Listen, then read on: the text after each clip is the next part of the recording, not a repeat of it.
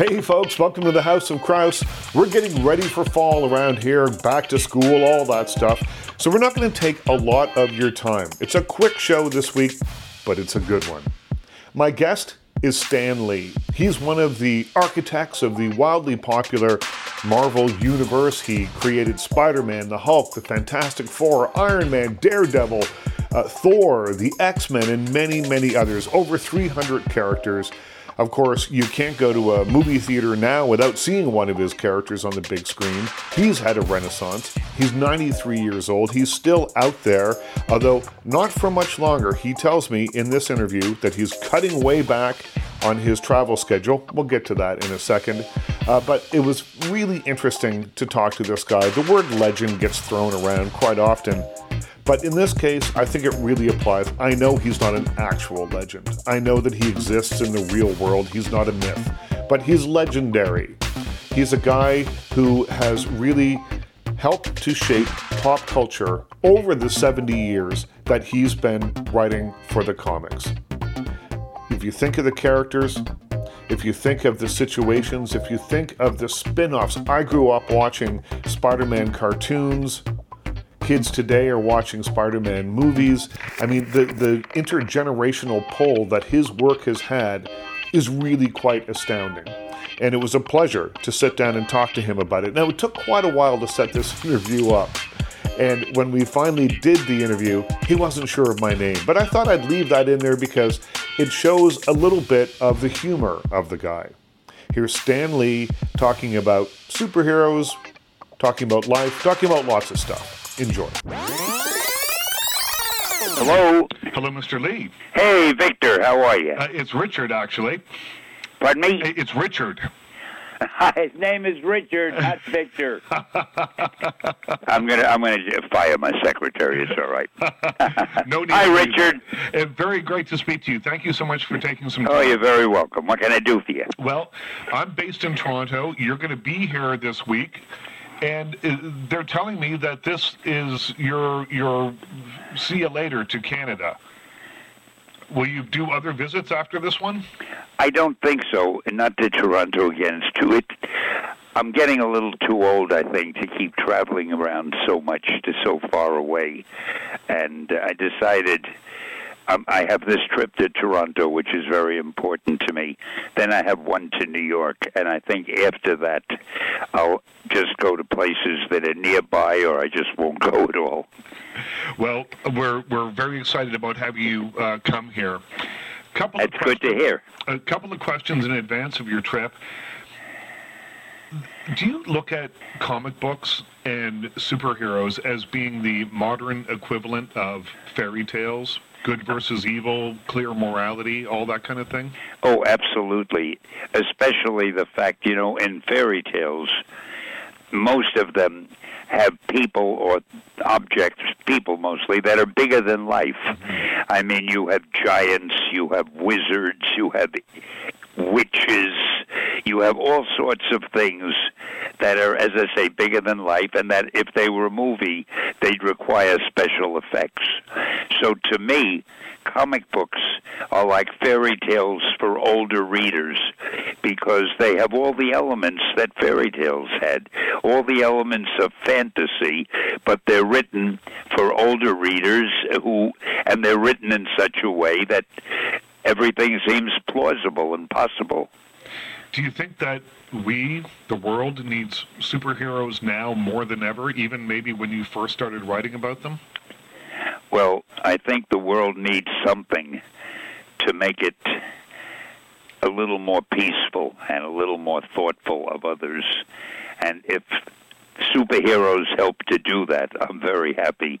I know the world needs entertainment very badly. People need to have things that they enjoy, pleasant things. And so many people seem to love comic books and the movies that are based on comics. And I think that's a good thing. I told people that I was going to be speaking with you, and so many people asked me to say thank you to you, to thank you for creating characters that spoke to them, to thank you for giving them an interest in reading. I heard that over and over and over. Oh, I'm so glad to hear that. Now, when it's all said and done, what do you think the legacy is? Is it the characters? Is it that you got kids reading? What do you think it will be? Oh, I would just hope it's the fact that maybe I brought some enjoyment to people if they enjoyed reading my stories. I didn't go out of my way to be an instructor. I mean, the business about kids reading is interesting, though, because when I started writing the comics, I made up my mind that I would use an adult vocabulary, and I figured the young children would know what the words mean by the use in the sentence, or if they had to go to a dictionary and look up a word, that's not the worst thing in the world that could happen. Because when I got into comics, I felt they were so badly written, it's as though they were written for people who were illiterate. Mm-hmm. And that bothered me. I didn't want to be part of that. So I did try to use the kind of language and dialogue that would be suitable for older people, but use it in such a way that youngsters could understand. Now, you started writing obituaries and press releases and things like that. What advice, then, would you give to writers, aspiring writers today? Oh, I'm not good at that. I was lucky, but I would try. If you're an aspiring writer, the thing to do, of course, is write. Right. If you can write yourself a book and send it to a publisher and hope he or she will like it, that's wonderful. But if you can't do a whole book or something of that sort, try to get a job somewhere where writing is important. If you could get to a job at a publishing house where maybe you become a reader or a critic or something of that sort, and little by little get into doing your own writing. You've got to just look around. Me, I found somebody actually came to me from a hospital that needed a publicity writer, which always surprised me. I thought, well, what is the publicity writer supposed to do? Tell people to get sick so they'll go to the hospital? But it was a job, and I wrote their publicity releases, and then I got a job at a news service writing obituaries, and if you're somebody famous, even if you're alive, your obituary is already written because they want to have it available when you die right away. So I was writing obituaries of people who were still alive, which got to be a little bit depressing, but it was a living, and I got experience in writing. So all I could say is, if someone wants to be a writer, just try to get jobs in areas where there's a lot of writing done. Your cameos in the films are legendary. Who would play you in the film that they make of your life? Well, let's see. Clark Gable and Errol Flynn are dead now. It would be pretty tough. Well, I'm sure I'll ask around and get some. Perhaps when you're here in Toronto, if I see you, I'll come up with some others. Maybe there'll be a volunteer. That's right. That's right.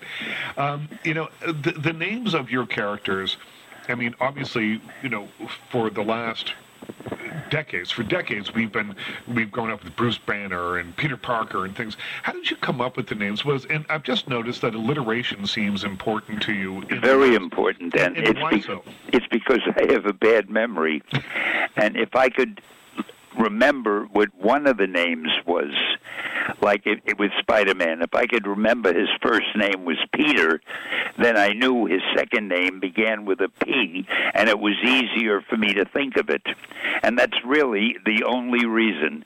I have a terrible memory for names, and by putting the first and second letter, making them the same, I had a clue. If I thought of one name, I had a clue to what the next name was.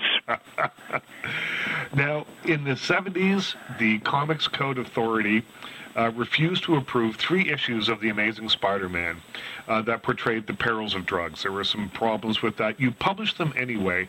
Why was that important to you? And do you see these comics and a lot of your work as being a way to address social ills and have a look at society as a larger whole? I don't think you can avoid doing that if you're doing comics on a regular basis. The thing with when we did those 3 issues, the anti-drug issues, and they were anti-drug issues, but we had something called the Comic Book Association of America that was censoring our books, and they said, you're not allowed to mention drugs in your books. And I said to them, we're not telling kids to take drugs, we're trying to show kids how bad they are for them. Doesn't matter, you can't mention drugs.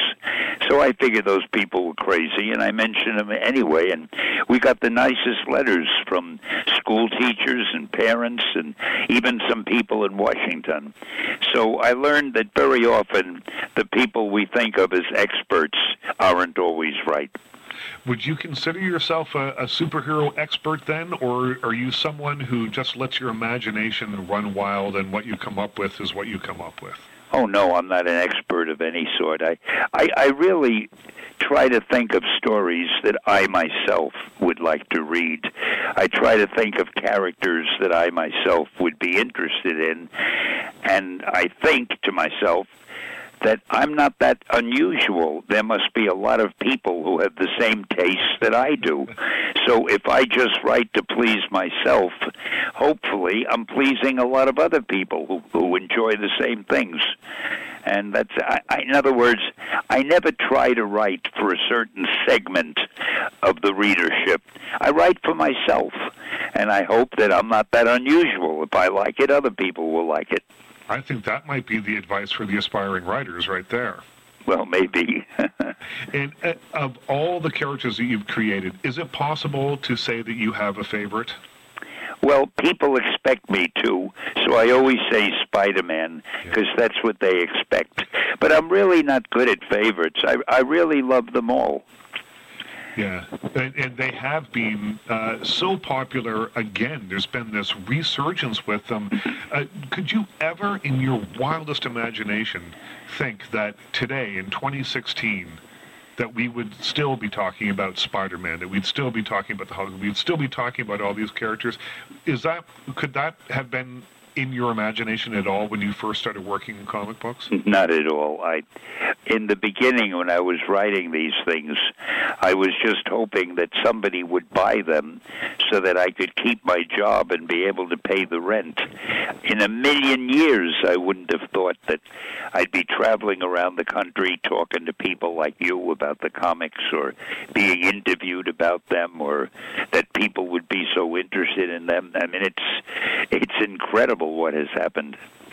Final question. I know I won't keep you on the phone much longer, but all superheroes have to have a flaw, and I wonder if it's possible for you to say what yours is and which of your superheroes maybe you line up with. Wow. Or you could relate to. Well, of course, I think of myself more as Tony Stark, because he's glamorous and intelligent and handsome and all that. But seriously, I think there's a little bit of everybody in all of these characters. I think that's why they seem to be popular, because I tried to give them all hang-ups and some weaknesses, and that none of them are really perfect. So they're just like regular people, I hope. And I have to tell you one thing before you hang up. Okay. I have really enjoyed being interviewed by you.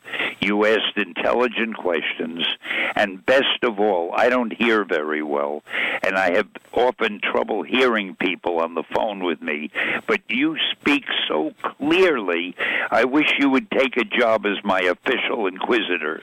Well, if that job ever comes up, I'm more than happy to fill the void. Thank you, Richard.